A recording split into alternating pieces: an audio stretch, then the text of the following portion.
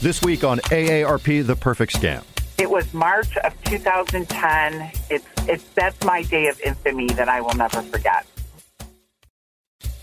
Hello, everyone. Welcome back to AARP, The Perfect Scam. I'm your host, Will Johnson. Here in the studio with me once again is AARP's Fraud Watch Network Ambassador Frank Abagnale. Frank, thanks for being here with us again. Great to be with you, Will. Thanks. I know from talking to you, Frank, about Medicare fraud that it makes you pretty angry. Absolutely. I mean, I don't see you angry a lot. Maybe angry is the wrong word, but it fires you up, and there's reasons why. The story we're going to tell you about over the next 3 weeks is all about Medicare fraud and how one individual in particular took huge advantage of the system, but this is a rampant problem. I'm very passionate about fraud against the federal government, especially.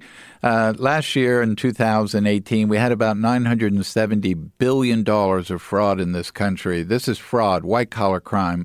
This has nothing to do with burglary, robbery, drugs, narcotics. This is all about white-collar related crimes, of which about $400 billion of that was money stolen from the federal government. So when we talk about Medicare and Medicaid last year in 2018 lost over $100 billion in fraudulent claims, $100 billion, which is pretty much average. It's been higher some years, but $100 billion, which is about 10% of both agencies, Medicare and Medicaid's combined budget. So when we talk about Medicare fraud, and we're going to talk about this a fair amount over the next 3 weeks, but it is someone who is submitting a fake, fictitious, false claim and making money off of that.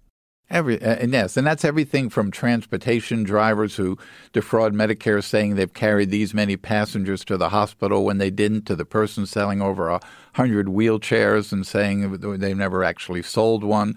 All these filing of false claims. And there's actually a cycle of fraud and then crime when this happens, when it originates from outside of the country, right? Absolutely. Can you explain that? I've always taught agents that it's important to follow the money. And I've had the opportunity to teach 2 generations of agents. And I've always taught them you have to follow the money to understand what's going on. So what you look at when you have these frauds, it's usually foreign people doing them in foreign countries that are committing these crimes against American citizens. And they're stealing from the U.S. government. That money leaves the country, but it will always boomerang and make its way back. But when it comes back into our country, it comes back in the form of drug trafficking, child pornography, much more hideous crimes. So it amazes me and has always amazed me that we as taxpayers allow people to steal billions of dollars of our taxpayer money and then allow that money to come back and be used to cause us harm. Physical harm. Explain that to me just a little bit more. So someone that has a company with wheelchairs, you're saying that in a lot of cases that could be someone from outside of the country or who has moved here. Who sets up a phony company. Okay. They have a phony website. They basically register with Medicare. Medicare doesn't really check them out. Oh, they don't even exist. Yeah, they don't even exist. They don't check them out. All right. Well, this week's story is about someone who does exist very much. He is very real, and he cost people a lot of money and a lot of health issues over the years. Let's get into the story of Dr. Farid Fata. We'll be back with Frank Abagnale in a few minutes.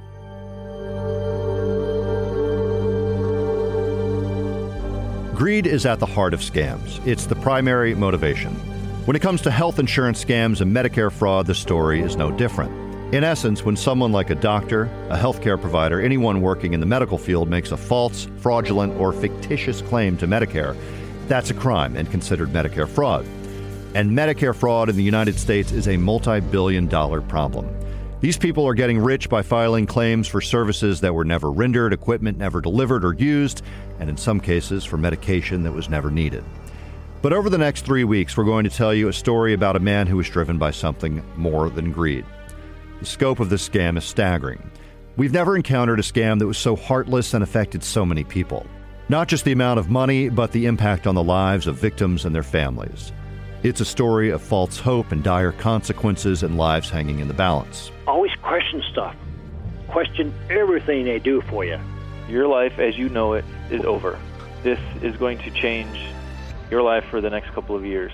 So then he, stood up and, did his little song and dance, and it was like you just wanted him to sit down and shut up. The story is also about how far we would go to expose a crime. When do we choose to look the other way, and when do we decide to risk our own careers, our lives, and reputations? How much would we put on the line? I didn't look at the center anymore like a place that people came to be healed. I look at the center as a burning building.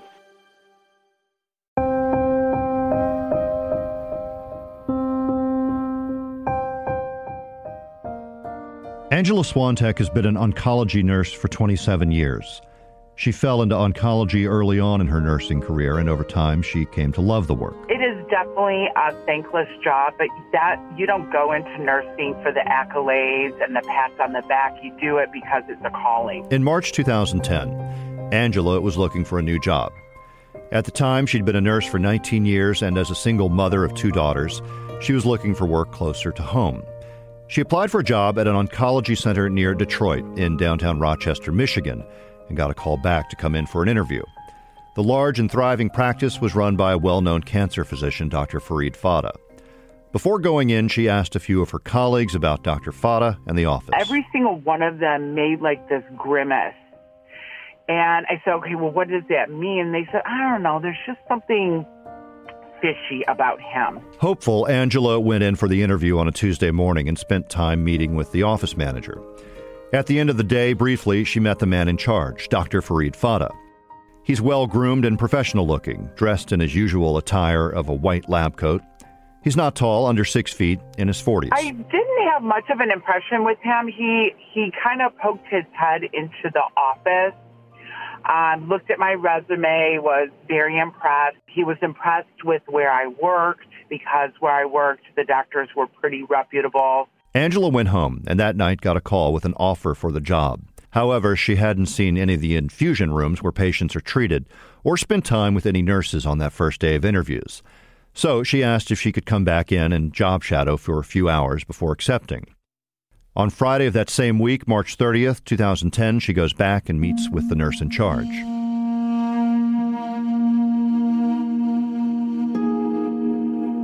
She kind of walked me through how they do things there. And I immediately noticed that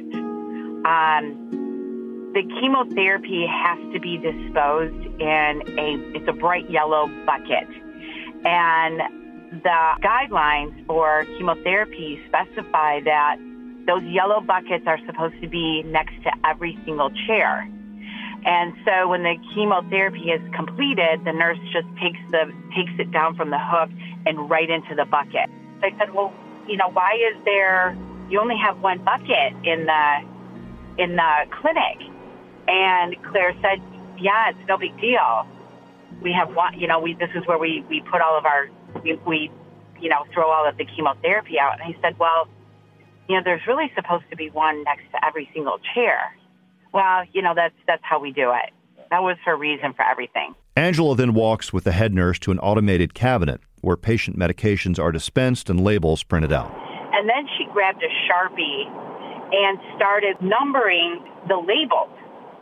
And I looked at her and I said, why are you numbering the labels?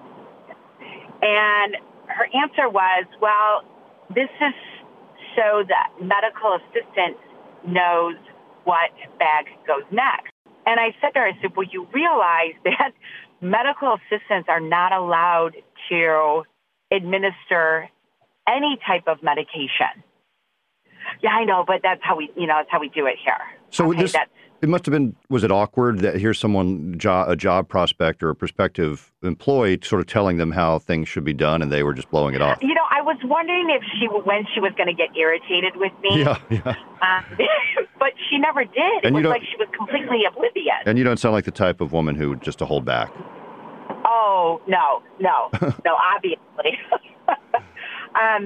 So that was, strike number 2. Strike number 3 comes a few minutes later. And then she grabbed this medicine called Neulasta. And Neulasta is an injection that's given 24 hours after the completion of chemotherapy. And I said, well, who's that shot for? And she said, well, that's for the patient. And I said, well, that's not how that's supposed to be given. And she argued with me, yes, it is. And we were like two-year-olds. No, it isn't. Yes, it is. No, it isn't. And then she pulled out the nursing drug book. And she opened it up, looked it up, closed it, and put it away. And she said, well, that's how we give it here. So strike number 3. So in my mind, I'm already thinking there is no way that I'm going to work here. But I stayed because I'm thinking, what the heck are they doing here? You're like curious and probably kind of shocked, right? Oh, yes. So then she gathers all of the chemotherapy and we go into the infusion room. So this was my first time being in the actual infusion room where patients are. And he had probably about 16 or 17 chairs. And like I said, every single one of them was filled. And we walk over to the patient and she's explaining, I've got your chemo. And I look at the patient sitting next to the gentleman and I look up at the bag that's hanging and I look at the label and I read the drug and my face just dropped.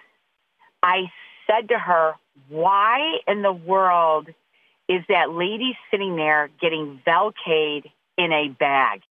So Velcade is a chemotherapy drug that's used to treat multiple myeloma. And the dose is like two cc's. So like two little cc's of fluid. And it comes in a syringe and the nurse starts an IV, attaches the syringe to the IV and just pushes it over 3 to 5 seconds. It's just a quick push. Mm-hmm. And so when I saw the label that the chemotherapy was in a bag, be infused in an hour, I asked Claire, I said, why in the world are you infusing Velcade in an hour? We don't push any drugs here. I'm like, what do you mean you don't push any drugs here? I said, this is a 3 to 5 second push. So in other words, this drug was sort of entering the patient's system over the course of an hour as opposed to a short, quick duration of a push. Exactly. What kind of impact or effect could this have on a patient? It completely changes the whole mechanism of action of that drug. Yeah. Angela's experience at Dr. Fata's clinic had only lasted 30 minutes or so, but she had seen enough. And I can say, on a stack of Bibles, in all honesty, every single patient that was sitting in those chairs was not getting anything. First, they were probably getting things that they didn't need, such as hydration, or they were getting things being administered incorrectly. What was your feeling at the time when you had that aha moment? Can you describe how you felt? Like, is this like a pit in your stomach, or is your heart racing?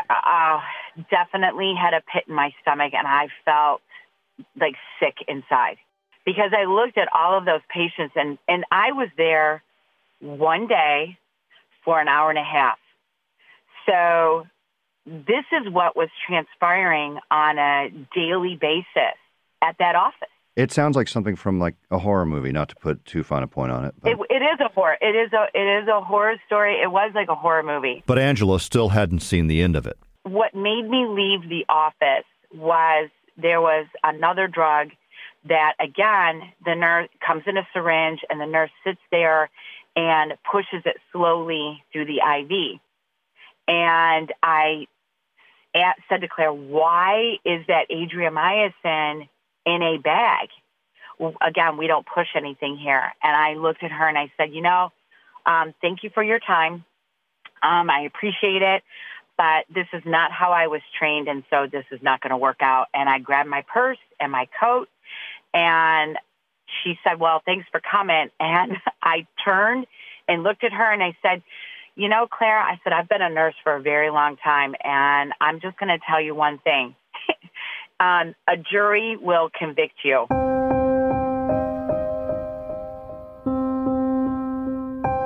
So you left that office, and what did you do, and what were you thinking? How were you feeling? I got in my car and I started sobbing. And I was in a situation that I had never been in before. And I had no idea. My first instinct was to get out of the car and run into the office and tell all of those patients, you need to get out of here. But, you can't do that because that's, professional suicide. Angela says she did the next best thing. She goes home and Googles how to turn in a physician. She's not wasting any time. I stated twice in my allegation that he was harming patients, and thinking, okay, I would think that the state of Michigan would be interested in hearing and learning about a physician who is harming cancer patients. You have to appreciate how big a deal this is for Angela or anyone in her position. She's clearly not taking this new job close to home, and now she's looking into reporting a well-known cancer doctor with one of the area's largest practices, someone she hasn't even worked for. You know, you really take a chance on damaging your career, your reputation, by doing so. So that was a huge risk back in 2010 to write up that allegation and send it into the state. And I felt 150% confident that what I saw what I reported was erroneous. I mean, it was what he was doing was just awful. Angela's allegations are serious and potentially career-ending for Dr. Farid Fata. She puts the letter in the mail on the 1st of April 2010, and she waits and waits some more. It wasn't until May 2011, over a year later, that she heard back from the state. I finally got a response from the state of Michigan, and they said that they did a thorough investigation and found no violation of the Michigan Public Health Code, and that the case was closed. And thank you. My personal opinion is that the letter was opened in June. It was stamped received, and it sat on somebody's desk until the following year when it was found and like, oh, crap, we need to address this. Yeah. And let's type up a quick letter. What Angela saw at Dr. Fata's office rocked her to the core. She stayed at her current job, but made no secret about the fact that she made allegations. She talked about it with friends, family, and colleagues. Eventually, Angela takes another job closer to home. Angela never saw Fata in person again. The case was closed, or so it seemed. Over the years, Dr. Farid Fata treated thousands of patients at his Michigan clinic. One of them was Robert Sobere. In 2009, the year before Angela Swantek had her interview with Dr. Fata, Robert was experiencing debilitating back pain. He was in his late 50s and nearing retirement as an operations manager at a GM plant near his small hometown of Milford, Michigan, just northwest of Detroit. He got checked out and was diagnosed with 3 slipped discs. Doctor says, we need to do surgery. He goes, well, take and fill them in, put the hardware in, titanium hardware, and you should be all right. Well, they did that, and about 2 months later, I was worse off than when I started. I was sick. I could not do anything. I couldn't walk. I was so sore, it just killed me to get out of bed. Robert's doctor ordered another x-ray to see if he could find out what else might be going on. He did that, and he goes, there's a piece of bone missing. And he showed me on the x-ray, there was a black spot, and he goes, there should be bone there. Concerned about the missing bone, Robert is sent to oncologist Dr. Farid Fata for more tests and evaluation. Because there's bone missing, he thinks maybe there could be some cancer connection? Cancer. Okay. Right. He thought maybe cancer the first thing. That's what he said. He thought it was cancer. He goes, if there's bone missing, and not looking right, he goes, it's got to be cancer. So Fata met with Dr. Farid Fata at his busy cancer clinic.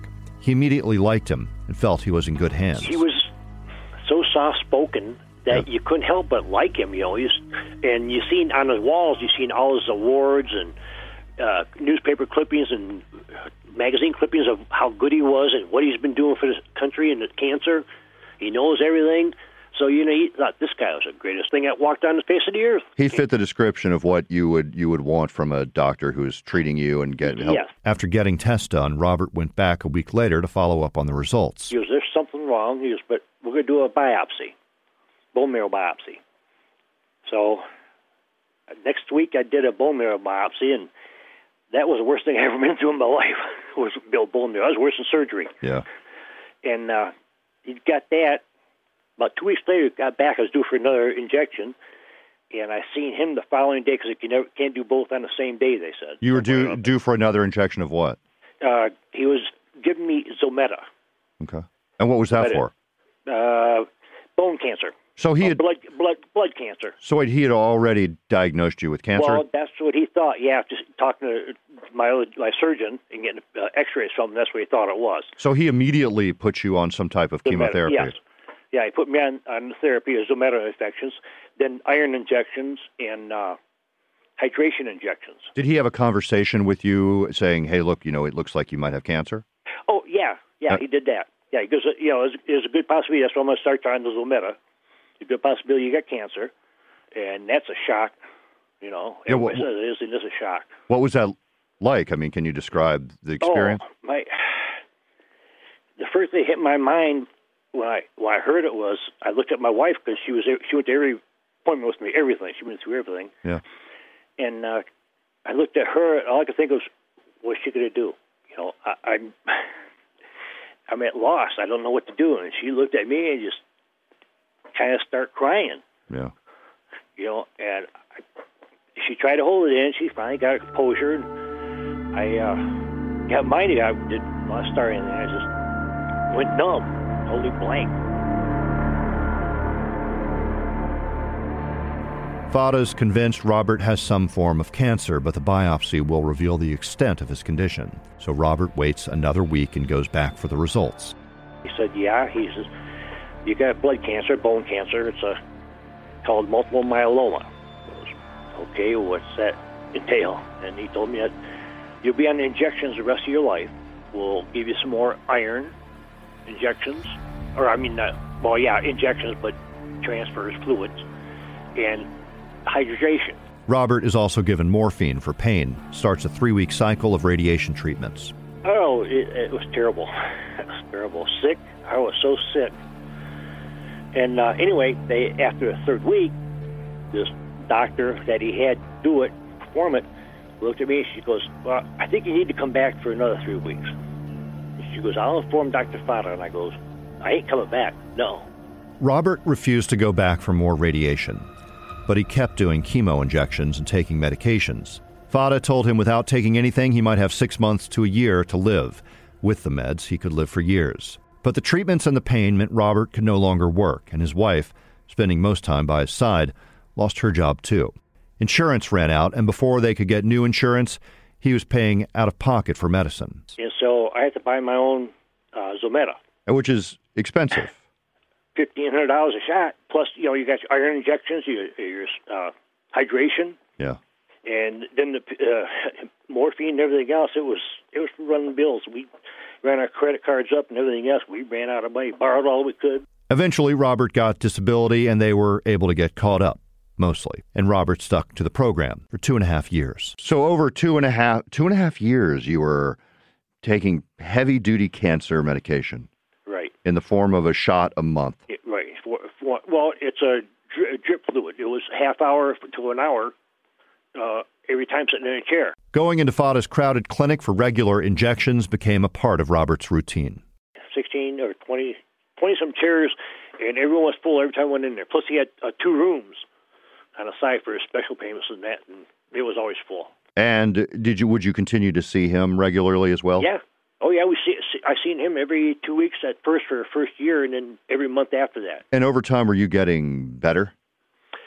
Oh, no, I was getting worse. But in his was there ever a conversation then that you would say, look, I should be getting better, right, from the cancer? The cancer should be going away. My teeth are getting bad.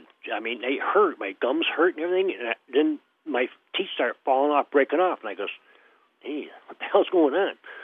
So when I talked to him about it, he goes, oh, no, not me. I'm nothing to do with me.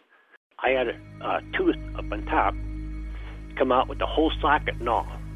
So I had a hole in my gum. Mm-hmm. And that's when I told him, there's something that's got to be done. I guess this come up from this, all of a sudden I got this.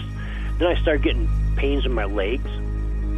Started hurting real bad, and I couldn't stand up straight. And he goes, oh, nothing to do with me. So go see your doctor.